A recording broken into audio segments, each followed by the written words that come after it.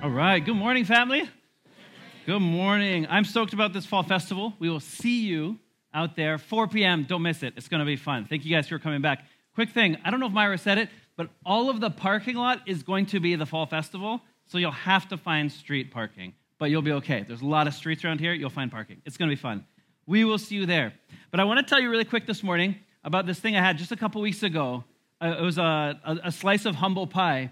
So I got invited with some friends who are straight athletes. They're just athletic and they're fit and stuff like that. And I'm like, all right, I'll go out. They invited me to play pickleball. Anybody play pickleball?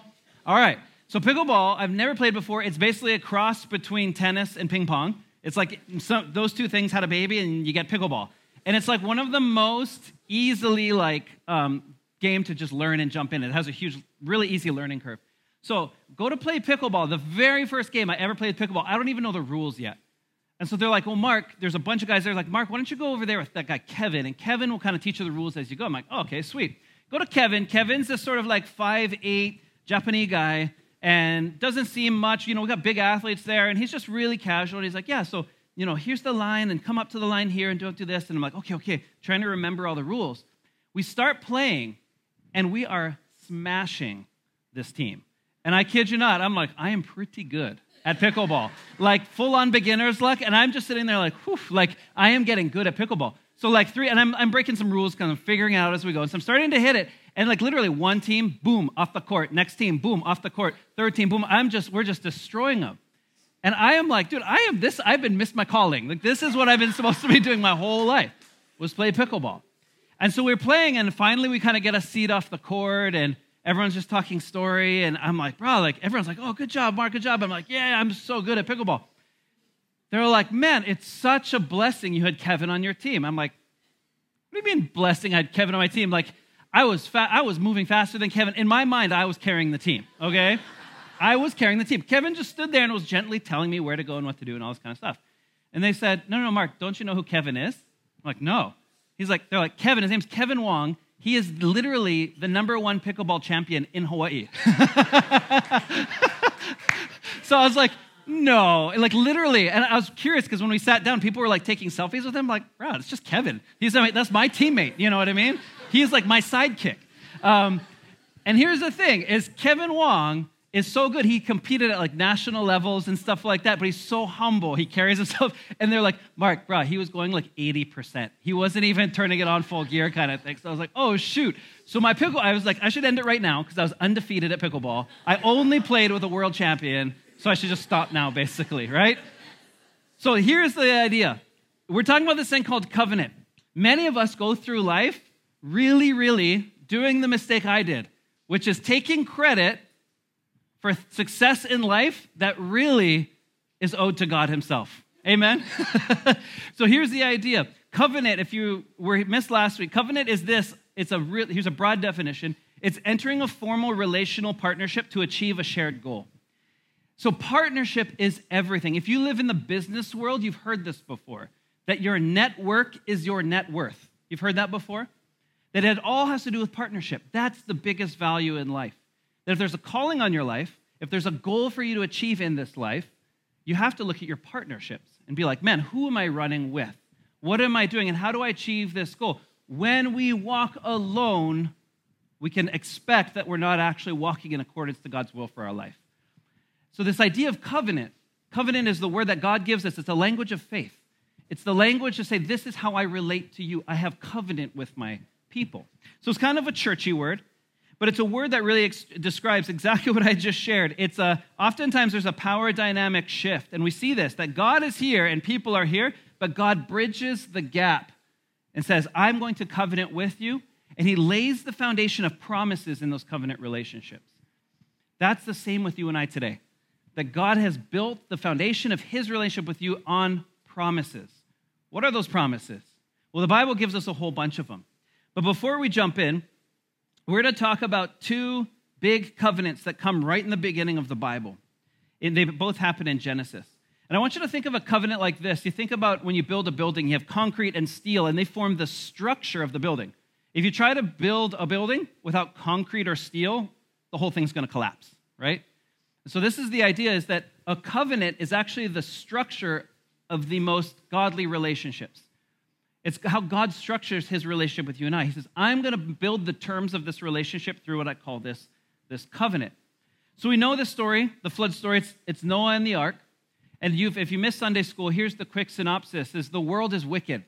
All around it, and God was looking for someone who was righteous, and he found Noah and his family. And so in the desert, he's telling Noah and his family, rain's coming, build this ark, this giant boat.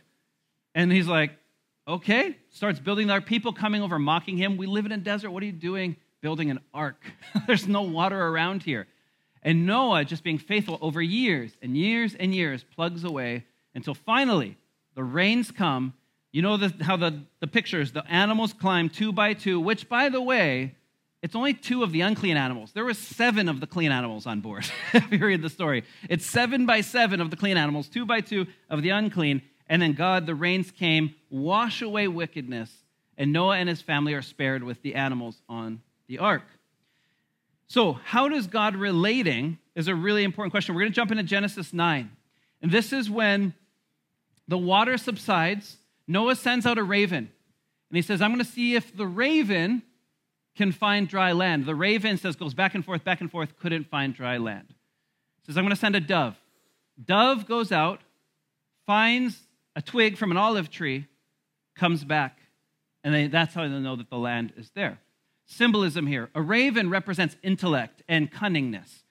So for many of us, we think we can fulfill the promises of God in our life by our own intellect and our own cunning. And what the dove represents is the Holy Spirit. It's the gentleness, the kindness, the patience to wait on God's timing. So as the raven goes and can't find land, Noah thinks, I'm going to send a dove. The dove finds an olive branch. Symbolically, the olive branch becomes the planting, symbolically, of the nation of Israel in the Old Testament. So there's this promise that Israel will be planted. The water is subsiding. There is going to be a new life coming. So it says in verse 8, Genesis 9, then God told Noah and his sons, I hereby confirm my covenant with you and your descendants. And here's what's crazy. We forget this sometimes. He covenants with the animals too. And with all the animals that were on the boat with you, the birds, the livestock, and the wild animals, every living creature on earth. Yes, I am confirming my covenant with you, says the Lord. Never again will floodwaters kill all the living creatures. Never again will the flood destroy the earth. And he finishes this in a couple paragraphs later. He says this, never again will the floodwaters destroy all life. When I see the rainbow in the clouds, I will remember the eternal covenant between God and every living creature on earth. Then God said to Noah, yes, this rainbow is the sign of the covenant I am confirming with all the creatures on the earth. Isn't that good? God is so enamored with his own creation that he created each one of us uniquely and in his image. And he says that I want to preserve the image bearers that I've created and all creation, animals alike. He's committing himself to saying, I am not going to get rid of wickedness by destroying people and animals ever again. And this is a huge thing. This is a huge promise for God to make. Because remember, what does a covenant do? It's a promise for a shared goal. What is God's goal? God's goal is that all people would come to know him and be reconciled unto him. That's what he's looking for. So he said, I can't do this because the world has gone so corrupt. The only way I can do is wash away the wickedness, spare what is good, which is Noah and his family and the animals, and start over again. And take a look at this next passage of Scripture. It doesn't say on the screen, sorry, but it says this. If you read on, he goes like this. He goes on to say that when Noah started his covenant with God, or God started his covenant with Noah, I should say, he says, the big thing is that you are fruitful and multiply. It's a really, really unique covenant that there is nothing that he has to do. Noah doesn't have to do anything. All he has to do is, God says, hey, the land, the sea, the birds belong to you. He's repeating like what he repeated to Adam in the garden. Everything that I created now is under your care. Now go and multiply. Same invitation he gave Adam. And here's the problem. All he had to do was keep being righteous and keep flourishing with the animals, the plants that God had given him. He didn't have to do anything else than just keep being righteous. And we read on in the story that Noah failed that covenant because the same way Adam and Eve got naked and went into hiding, Noah got drunk, got naked, and went into hiding, filled with shame. So this is why God's promise in this moment, this is what the rainbow represents. The rainbow represents this, that the goodness of God is so great, he is going to make a way. He's going to make a way. This is the foundation of who we know Jesus to be. That instead of having to destroy humans to get rid of the darkness that lives inside of us, he's going to make a way to die for the darkness but save the human. You see that? This is what the Lord is up to. So Jesus comes as the fulfillment of this promise because he says, no longer because you have sin on your heart, I'm no longer going to wipe you out, wipe out all of humanity when they're dark. He says, I'm going to pull the darkness from you. That's what Jesus does. Jesus pulls the darkness from us, raises us into new light, and tells us, now go and be a light in the darkness. This is a whole different kind of invitation. So for Noah, and this is just cool too, there's 3 rainbows in the Bible. One of them is here, there's another one in the prophets, and a third one is in Revelation. It says this, that when John in Revelation, when he looked up into heaven, it said a rainbow circled the throne. So he saw Jesus sitting on the throne and it was surrounded by a rainbow. Isn't that cool? This is the fulfillment of that promise. And it says it right here. Look at verse 16. I will remember the eternal covenant between God and every living creature on earth. This is not going to end. This is something about God. We have to know about his character, that his promises are eternal. They don't have timestamps. They don't run out. What does this mean for your life? Are you waiting on a promise from God that you're kind of like, oh, maybe I missed the boat. Maybe you felt like this in life. You've missed the boat in your life. That opportunity came, but it's gone now. And if I was only doing this, and we get into the like, oh, if I was only the what ifs, what if I did this, and what if I did this better? And here's the good news, that in Christ, no part of our past is regrettable because God is a redeemer and he takes the things, even the broken things of our past, and he turns them into our benefit. Isn't that amazing? So this is, amen. So this is the covenant-keeping God. So, okay, hey, what's up? Moving in. All right. So this is a new covenant moving in. So here's God and Noah. God and Noah. God will make a way to overcome the darkest seas. This is what the heart of the covenant. Think about it this way. Genesis 1, it says that God created, in the Bible language, seas or waters. Often it represents darkness and chaos. It says that over the chaos of the waters, the darkness of the deep, the Spirit hovered, and then God came in and said, let there be light. From the beginning, the Holy Spirit was present to bring order where there was rough seas. And then it moves on to the flood, that God would save Noah and his family from the darkness of the chaos of the seas that destroyed the world. And then it goes on to like Isaiah, right? Moses. Moses parts through the Red Sea, and the Red Sea covers up the darkness in the Egyptian army, but as they pass through the sea, they are protected. And Isaiah, the prophet, steps on the scene and says, when you pass through the waters, I will be there to save you. Jesus enters the scene. He goes into the waters of baptism, and he comes out again. He goes into the darkness and dies and comes up in new life again. This is the promise of God, is that every time the seas of life, the chaos and the darkness ensues, God's like, I'm going to deliver you into new life. Whether it's on a boat in the flood story, or whether it's us now who follow Jesus today. It's that I die to my old self, I die to the darkness, and I'm resurrected in new life in Christ. That the waters become a symbol of purity, that God purifies us through the darkness of the waters, but they don't wash us away anymore. Amen? We are not overcome. We are actually more than conquerors in Christ's name. So this is what God is doing through Noah. God will make a way to overcome the darkest seas. We sing the song, he's a way maker, a miracle worker, promise keeper, light in the darkness. Is this true in your understanding of God? Because here's the important thing. When we talk about covenants with God, there's going to be 2 big questions that are going to be resonating in your heart. There should be. Number 1 is this. Is the promise actually true? We can read promises in the Bible and be like, I don't know. Is the promise actually true? And number 2, if it is, what does it tell you about the promise maker? What does it tell you about his heart, his soul, his care for you, his compassion over you? What does it tell you about him? And then in that, it should give us this little, he is that good. Amen? He is that good. So this is what covenants do with God. And I want to talk about this word trust, because this is where it comes down to. Fun fact, it's not so fun fact, 70% of U.S. Americans say they follow Jesus, that they're Christians. And we're like, yay! 9%. That's not 90, that's 9, like 1 under 10. 9% trust in the authority of God's word in Scripture. We are a church with trust issues. Amen? So let me talk about trust for a second, because trust comes by means of two different things. And this is like, it's a cultural thing. So every culture actually looks at trust in two different ways. One is what we call a head trust, and one is what we call a heart trust. The head trust is about competency. They can do it. It makes sense. I trust them with this task because I know they'll do a good job. I've seen them do it before, so I can trust that they'll do it again, right? It's consistency. It makes sense. Heart trust is, I don't know if they can do it, but I know they're a good person.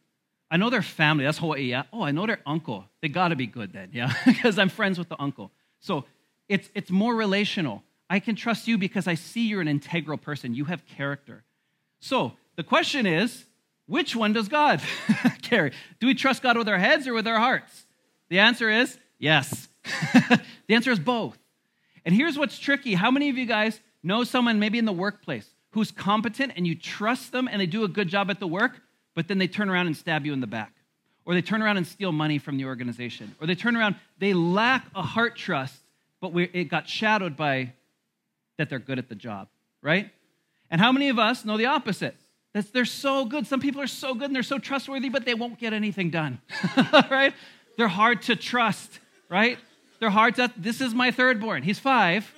We're like, Micah, he has a big heart to serve, but he can't do anything, and it's so annoying. Like Micah, he just like, Dad, I really want to help. He's like, I got you. And he tells me like all the time, Dad, I'm going to do all this for you. I'm going to do this and do this. And I'm like, put your money where your mouth is, Micah, right? He never follows through. The point is our trust in God has to be both. Our trust in God. Why? Because God is competent and he is good. Amen? His character is like, he is so, the Old Testament would say that he is rich in love and his mercy is overflowing. He's compassionate. There's 4 different words for love in the New Testament and even more, I think, in the Hebrew. But the idea is that there's so many different words that talk about how good and loving God is. And so all we can say in English is, he loves you. He is compassionate. He's good. But it's such a depth of meaning to those words. And so the question is for you, and this is what we have to ask. Maybe you don't trust God because he hasn't shown up in your life yet. Maybe you've been praying for something and you haven't seen it. You've been praying for healing and you're like, Lord, you're the healer and I'm praying in faith, but I just haven't seen it yet. So he almost hasn't proven himself to you. He hasn't proven himself that he can do what the word says he will do. Some of you is more this. Maybe you grew up with an emotional disconnection with God for whatever reason that might be. And you think, you're like, in faith, yeah, I know God can, I know God can, I know God can, I don't know if he will. And some of us we have to get back to our trust issues because if we don't understand our own trust issues with God, we're not walking in full covenant power with him. Covenant is birthed out of trust that when God makes a promise, I believe he's going to do it. Amen? Simple. So this is what Noah is going through. And Noah saw, what's crazy about Noah is he saw both.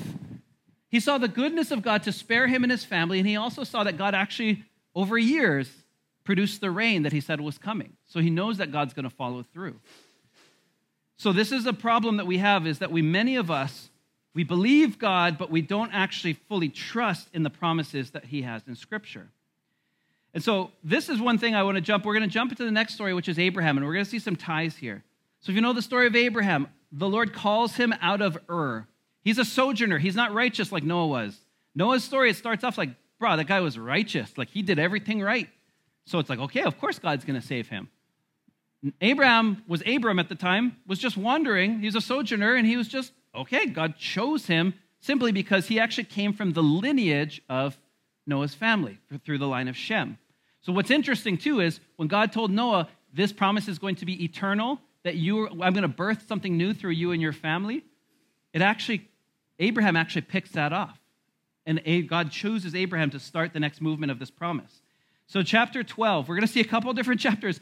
God, we're going to see this with Abraham. He reminds Abraham over and over and over again of his goodness and his promise. Check out Genesis 12, verse 11. He says, the Lord said to Abram, go to your country, your people, your father's household, to the land I will show you.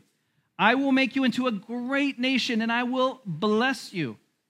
I will make your name great, and you will be a blessing. What is God doing in this covenant? What's the shared goal? People will be blessed by you. Have you thought about that before? If you're like, what does God want with my life? It's actually more than just going to heaven. It's actually that other people would be blessed by you. This is the ongoing covenant with God, that God wants to relate with you so bad that he wants people around you to be absolutely blessed by you. Amen? God's so good. So I will make you into a great nation, and I will bless you. I will make your name great, and you will be a blessing. I will bless those who bless you. Whoever curses you, I will curse. And all the people on earth will be blessed through you. How does God give out his blessing? Everyone do one of these. How does God give out his blessing? Through you. Amen. Through you. This is how God blesses people. This is a covenant promise that in Christ we are meant to bless others. Your life is to be a blessing to someone else. And that's not to me that you're supposed to be like struggling and all the time while you're blessing others and giving everything away. It's actually the opposite. That the Spirit of God fills you up so much to a capacity where you can bless others out of the overflow of your life and be transformed into the image of his Son at the same time. What's good for others, as Paul would say, what's good for one part of the body is good for everybody. The more you bless others, the more you'll be blessed. How many of you guys have seen this in real life before? That when I love and serve other people, it actually has an effect on my own soul. Amen. This is a part of the covenant blessing of God. So I will make you into a great nation, he says. Then he jumps over to Genesis 15. Verse 1, he says this, after this, the word of the Lord came to Abram in a vision. Do not be afraid, Abram. I am your shield, your very great reward. He laid the promise at age 75 that you're going to be the father of many nations. Abram's like, Then he shows up. Abram goes through all this stuff in chapter 14. Genesis 15, he says, stop worrying. Do not fear. Why? I am your shield, your great reward. When we talk about promises of God, oftentimes we think of what's God giving me, like a Christmas list. Ooh, what's on God's Christmas list? What's he going to give me today? Here's most of the time, God's covenant promises reminds me of what you have in him. He's the reward. He says it right here. I am your shield, your very great reward. What's the reward of being in covenant with God? God. What's the reward of walking out a life with Jesus? Jesus. He is the reward. And he also says this, I'm your shield. And that word shield is interesting. It's more of like, it's kind of, the word could also be more like a benefactor. It's something that defends you or protects you or leads you into something new. I think of it this way. I went to Maui with a bunch of friends probably like last summer. And I don't know if you've ever traveled to maybe some of you guys have access to airline lounges. But you guys, if you have, you've been living a whole world of luxury without telling any one of us.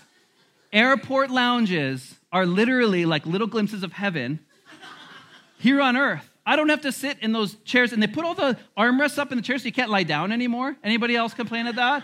Like anytime you can find a two-seater with no armrest, you're like trying to crunch in it. There's people, you go in there's people lounging, there's free coffee, there's free food. I've never been in one, but I walked with a friend. And this friend, he's like, oh, you guys, you can go to the lounge. And I'm like, oh, sorry, I'm not a member. Bro, that's not me. And he's like, no, you can be my guest.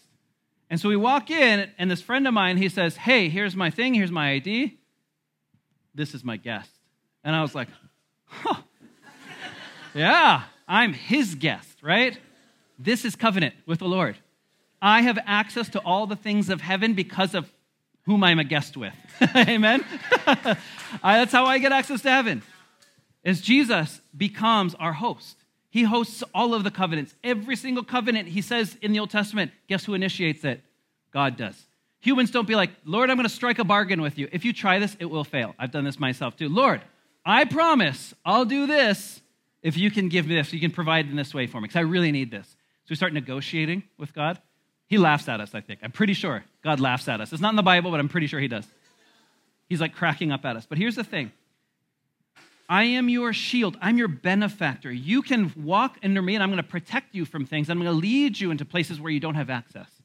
This is an amazing trait about God. And now what we have in the new covenant in Christ is no longer is Jesus like out there as the shield trying to protect, or, God is kind of covering over Israel or over his people. It says now the Spirit of God dwells on the inside. And he gives us access to the Father because the Spirit of Christ who lives in us connects us to the Son who says, I'm the only way to the Father. Amen? So this is a really, really important covenant that we actually see fulfilled in the time of Jesus as well. So moving on, Genesis 15. Abram said, Sovereign Lord, what can you give me since I remain childless? He's like, I see your promise. I'm going to be the father of many nations, but I'm childless. Who will inherit my state? The one is Eliezer of Damascus. And Abram said, you have given to me no children, so a servant in my household will be my heir. He's like, is this it? I'm going to be a father in many nations, and my butler's going to take my lineage and my heritage and all this because he's going to be the heir to my empire, so to speak. And check out what God says. The word of the Lord came to him. This man will not be your heir, but a son who is your own flesh and blood will be your heir. He took him outside and said this. Well, think about God saying, bruh, try to go outside. Look up. You see all the stars. That's what he does. Look up all the stars, and every star you see, that's how many descendants you're going to have. This is like literally leading him. It's like, you're not getting it. Trust me. Look up at the stars. That's how many descendants you're going to have, Abraham. Trust me. Right? So shall your offspring be. And it jumps over to Genesis 17.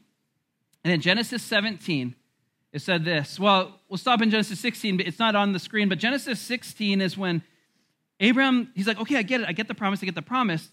But he takes it into his own hands. And this is something we have to learn about our relationship with God too, is if God has said something, wait for his timing. Amen? Because what happens is we take things into our own hands. And Abram was getting worried about he's getting older. One thing Abraham wanted, children. I needed children. You promised me children. I'm waiting for children. When is my children coming? God had him in this waiting period. And in that period, he met his wife, Sarai, soon to become Sarah, said, why don't you go and have a baby with the servant, the butler, Hagar? Because at least you'll get your lineage going, right? And that began the birth of Ishmael. So Ishmael then becomes the birth child of Abraham taking God's covenant into his own hands and saying, I know the promise, I'm going to try to do this myself, instead of waiting upon the power of the Lord. And God is gracious, and he blesses Ishmael and that whole thing. And then verse 17, he shows up again. He says, when Abram was 99 years old, again, this is 24 years after he first got the promise. He's been waiting 24 years for this to come to fruition. The Lord appeared to him and said, I am God Almighty. Walk before me faithfully and be blameless. Then I will make my covenant between me and you, and it will greatly increase your numbers. Abraham fell face down, and God said to him, as for me, this is my covenant with you. You will be the father of many nations. And the story goes on. They actually have a baby at the age of 99.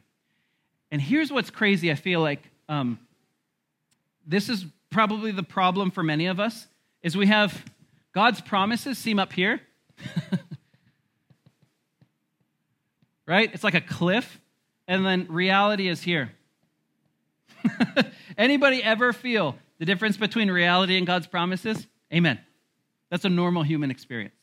There's some kind of chasm here, and we don't know, what does it take? Pastor Mark, I get this all the time. Pastor Mark, how do I actually see the promises of God fulfilled in my life? And so we go like this, like, how do I get from here to here? And you can be like Abraham, and you can take it into your own hands. Say, I see the promises. I'm going to find my way to get there. Balaam does the same thing. It's all over Scripture. People are always seeing what God wants and trying to squeeze their way to get there in some kind of manipulative way. And this is the problem of the human condition, is it's a lack of trust that God will do it and that he can do it. His competency and his character both working hand in hand. And for you and I, here's the good news. Jesus steps onto the scene and bridges this gap, and here's what he says. You want a bridge to the gap from reality to promises? Here it is. It's faith. That's all it is. Do you have the trust? Do you have the faith that wherever you're at in life, the promises of God will see themselves through in your life? Is God that powerful? Is he that good in your life? When you talk to him, do you sense that sense of peace and security from him, that he is going to bring me up? He is going to deliver me through the darkness of the seas. He will. He has before, and he'll do it again. Amen? And this is one of the times we have really selective memory with our stuff. I don't know how many times I've been through the same circle of life where I feel like, God's promises, I've seen them come into pass in my life before, but not this time. Anybody been like that before? I've seen God's goodness before. When I was this, he saved me in this way. And, if you've been saved in a really cool way and you have a dope story about just how God's worked in your life, remember it. Because times are going to come again where his promises seem out of reach. And God's like, remember that? Remember when I did that? You don't think I can do it again, right? Remember, I forget the number. It's repeated so many times in Scripture. Remember, remember, remember. God's already done it. Amen? And this is what we have faith in Christ, is that in Christ, the promises of God have already come into completion. This is when it gets wild. You guys ready for this? This is new covenant kind of stuff. So God and Abraham, here's a quick thing. If we take anything from God and Abraham's covenant relationship together, it's we know this, that God's promises come with God's divine timing. Don't get impatient. Wait through it. Endure through it.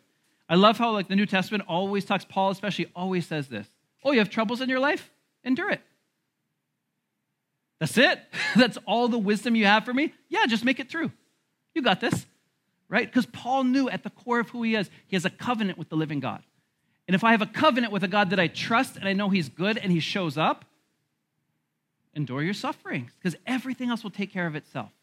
We have to remember, church, that in our covenant relationship with God, he does the heavy lifting. The moment you start trying to take control of your own relationship with God is the moment where God's like, oh, this is not going to go well for you. Remember when Israel asked for a king? God's like, I will be your king, Israel. And they're like, yeah, God's our king. Oh, but we want a human king too. God actually gives them in to what they want, but he says, look, if you're going to take charge of this situation and have your own king, I'm going to warn you, this isn't going to go well for you. And Saul didn't go well for them. So God always follows with us. He's with us side by side. He gives into sometimes our own longings and our own desires. He'll let us have what we want as a way to bend us back to say, okay, do you actually trust me now? But I don't know about you. I noticed the biggest moments of freedom that I felt in my faith, freedom from sin, freedom from bad thinking, freedom from deceptive and hollow philosophies, it says in Colossians, came at the point of absolute surrender to the Lord. You actually become stronger in Christ the more that you make yourself weak. You give up your sense of control and say, Lord, have your way. Something's going to shift in you. It says that a mountain can be moved by a mustard seed of faith. Mustard seed's super manini, you guys. Think of a couple grains of sand kind. That's how much faith you have to move mountains. Why? Because it's not you who moves it, it's God. My faith is in the one who can. What does God say? How much faith do you need? Just a little bit. If you're going through a hard time in life right now, and you're like, Pastor Mark, I don't feel like I have a lot of faith. Good news. You'll need it a little bit. Because God can work with what you have. And so, and I pray this for you. I pray this for everybody, that as we step into true faith, where we surrender ourselves to God, that we actually start walking into his promises, and they come in uncanny ways sometimes. I could tell you all kinds of stories where how God's promises showed up, but it worked in a way that I never expected before. We tell this story all the time, but when we took our kids to Molokai, our youth group to Molokai 5-6 years ago, I was expecting the kids to encounter God, but I was burdened with the thorn in my flesh, which is administrative skills, and I had to make a plan for this trip. And I was going right up to the day, day before. I was like, bro, we got to figure out what we're going to do. And we didn't have daily devotions. I've been on a lot of trips before. We didn't have daily devotions. We didn't have formal circle times and prayers and worships in the morning. We didn't have that. It was very unstructured. And the promise that I felt like the Lord was saying to us is that your kids are going to encounter the Lord. But in my mind, I already had it made up how we were going to get there. Does that make sense? And so in my mind, I already had the structure. This is how the Lord's going to move. We have to do this, this, this, and this, and we're going to see kids encounter the Lord. Through my lack of administrative planning, everything felt spontaneous every day, but the Lord moved hearts towards it together. Kids were encouraging each other. They started praying for one another. It came to a place where, as leaders on that trip, we're like, oh, bro, these kids are just like praying for each other. We don't have to do anything. I don't have to step in and take control to make sure kids are encountering the Lord because the Lord was meeting them where they're at. The promise stayed true. All I had to do is have faith and obedience to get kids onto the island, right? To get them onto the trip. And the Lord's like, I got this. Let me take care of it. This is your life too. There are things that you're running through in your life and you're like, what do I do? What do I do? What do I do? What do I do? What do I do? Release. Release control to the Lord. And if you're like, what does that actually mean? Because I actually have to make a decision. Release control to the Lord. Use the discernment of the Spirit in you. Choose what's wise and what's good and what's noble and right and pure and excellent and praiseworthy, it says in Philippians. Think about those things. Make a decision from that place. And when you see that, I promise to God, I promise to you that God's promises to you, God's promises will show up in your life. Amen? I believe that. And there are some people, I'll just be real, there are some people who talk to me like all kind of, you're looking for healing. And you feel like God has promised that I will be healed from this, or I will be delivered from this. For many of it's fertility, that Lord's going to give us a child, right? That's literally the story we're reading. Hold on. In God's timing, he's going to make his promise known to you. Amen? And this is a trust thing. This isn't, I don't see the fruit of it. What do? I got to take control and figure it out. No. Covenant relationship rests in the trust of God because a covenant relationship has a shared goal. And I want what God wants. Here's what God wants. He wants to bless others through you. It's been that way since day one. Noah and his family blessed the world. Abraham, you and your family, bless the world. You and your family, fill in the blank, go bless the world. And he will give you the promises that he's given you, the desires of your heart when we follow into his will and bless people. Amen? And so here's the good news is when it comes to faith. Jesus says this, right? The promises of God, I can say, Pastor Mark, I believe that these are true, right? They're truth. And the promises of God give me life, right? Jesus says, I am the way and the truth and the life. Don't forget that Jesus is the means to Jesus. Does that make sense? That following Jesus, he gave us the way, he gave us the path. To follow Jesus is to follow the direction into the promises. So I want to confess my sin because if I'm living in a certain sin, I know that I'm not going to see these. I want to make sure that I'm loving people the way that God loved them. I want to make sure that I'm shaping my mind to see things through the lens of heaven because if I'm still looking through earthly eyes, I'll never see this. Never. Paul says, my life is hidden in Christ. Nobody will see my life, the goodness of my life, unless Christ is made known. Then they'll see me too. You see Christ, you see me. Amen? That's how it is. My life is hidden. So I can't live the truth and the life that God has promised me unless I'm following the way of Jesus. This is why we're here, yeah? Jesus gave us the way. I'm the way. Let me show you the way to the Father. And check out this quote. A.W. Tozer says it this way. He says this, that faith is not merely a journey for the feet, but it's also a journey for the heart. Faith is not just a journey for your feet. It's a journey for your heart. Can your heart wander its way back to trust in God this morning? Are there things and doubts and frustrations with God that you can address this morning? Be like, Lord, I haven't trusted you. I've been trying to take control of my own life in these ways because I haven't realized the covenant nature of your Son.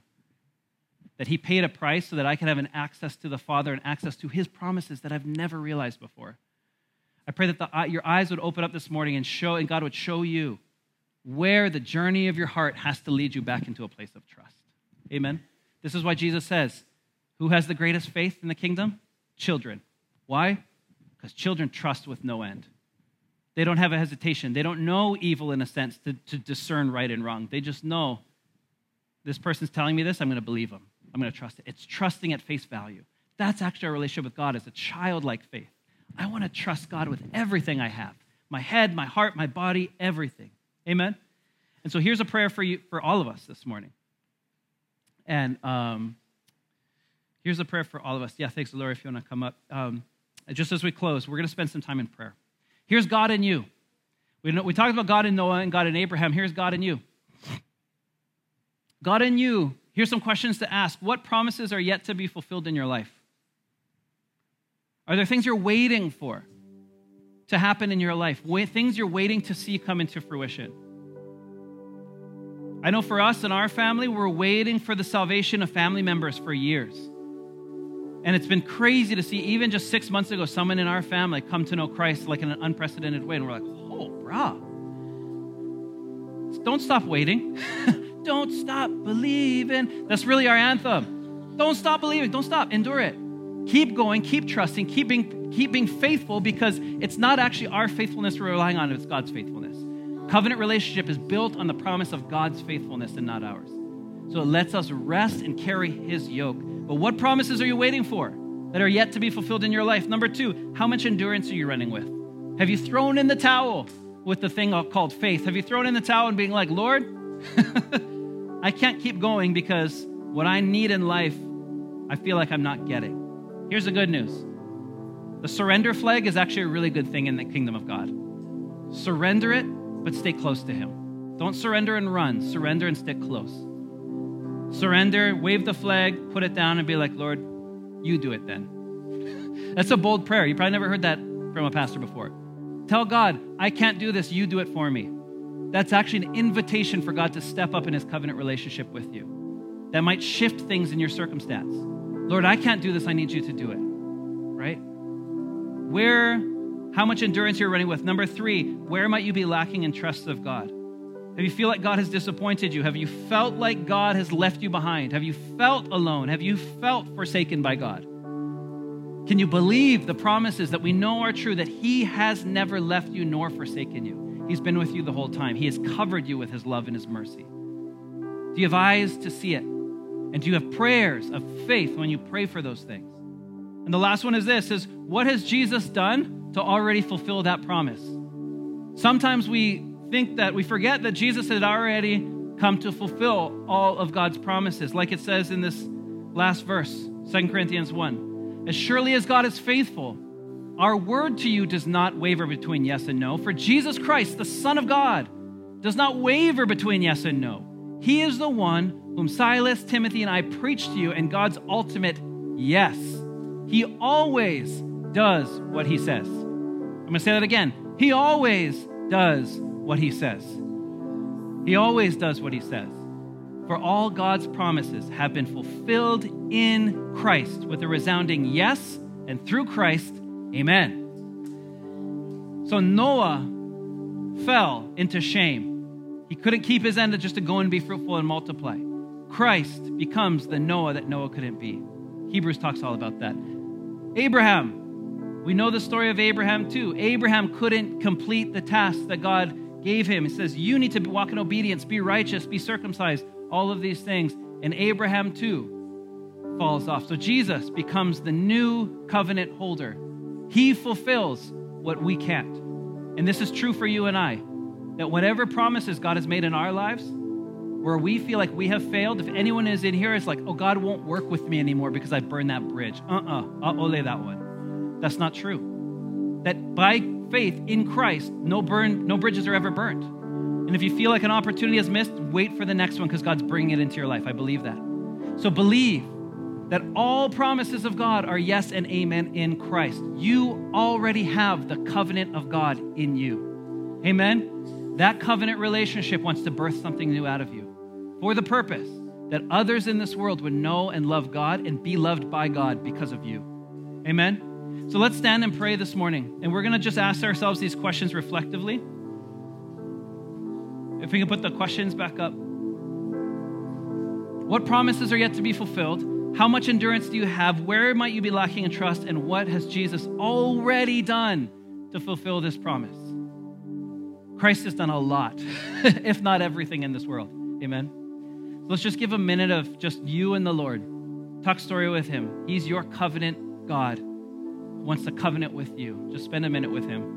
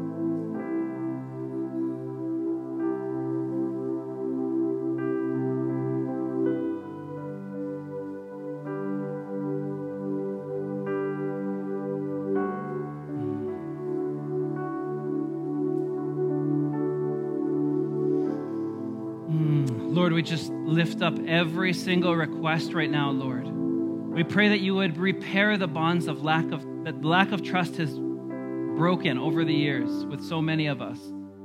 God, we trust you. We want to declare that we trust you because you're good and because you can. You're competent. And God, we just pray that in this season, we would have the spirit of the brothers in the fire in the book of Daniel, who said that the Lord will deliver us. And even if he doesn't, he's still God. Lord, that whatever we're asking for in our hearts, that we have the faith to understand your goodness despite our circumstance. We thank you, God, for this covenant that you bear the weight, that you give us a new yoke to carry, and that your yoke is easy and it's light and it brings rest to our souls because we don't have to strive to make our relationship right again. Lord, I pray for just a holy surrender for each one of us, to surrender our circumstances, to surrender the anxiety that is coming with those circumstances, to surrender the things that we are out of our control. Because nothing, Lord, is out of your control, and we want to trust you as you take charge in our life. Jesus, enter us in a new way that would just bring us more peace, more satisfaction, and dependence on your spirit for us to live and to find life in this world. And Jesus, I pray for every little inkling, every little idea, every little seed planted. I know in this church that you have planted seeds to have ideas in business or ministry or in school, things that are going to bless and equip others. We know, Lord, that you're the one who plants seeds, and we pray, God, that we'd have trust to see you, that with the seeds you've planted, to water them, to see them flourish in your covenant relationship with your children. And so, Jesus, we just pray for those things to have faith, to pursue the things that you've put in our hearts, the things that are going to make you known and that are going to love and bless others. Lord, help us not to sit on the talents you've given us, but to walk freely because of the forgiveness we have in Christ. And finally, Lord, we pray that whatever sin needs to be forgiven, whatever pilikia has crept in and kept us from walking in full covenant with you, Jesus, we pray and surrender that at your feet too. God, we confess our sins. We thank you that you are faithful and just and forgive us of our sins and cleanse us from unrighteousness. We pray, God, for this beautiful opportunity to walk in covenant love with you as we surrender our lives fully to you. We pray, God, for those waiting on you, that it says in Isaiah that those who wait upon the Lord are going to be renewed with strength, and they're going to rise up with wings as eagles and fly right over the storm. Jesus, teach us to wait. Teach us, Lord, patience to wait on you. And God, prove yourself in the waiting, that we would see you and be like, oh my gosh, next time, Lord, I'm going to wait better. Lord, we want to trust you and we want to wait on you well. So Lord, put that long-suffering patience in our hearts that we might wait for you with patience, with clarity, and with hope for a future. Lord, we love you. We bless you as we honor you this morning. We pray that your covenant would enlarge in with each person here. Grow deeper in your covenant relationship, love. Lord, we pray all these things in the name of the Father, the Son, and the Holy Spirit. And all God's people said this morning, amen. Amen. Let's give God some love.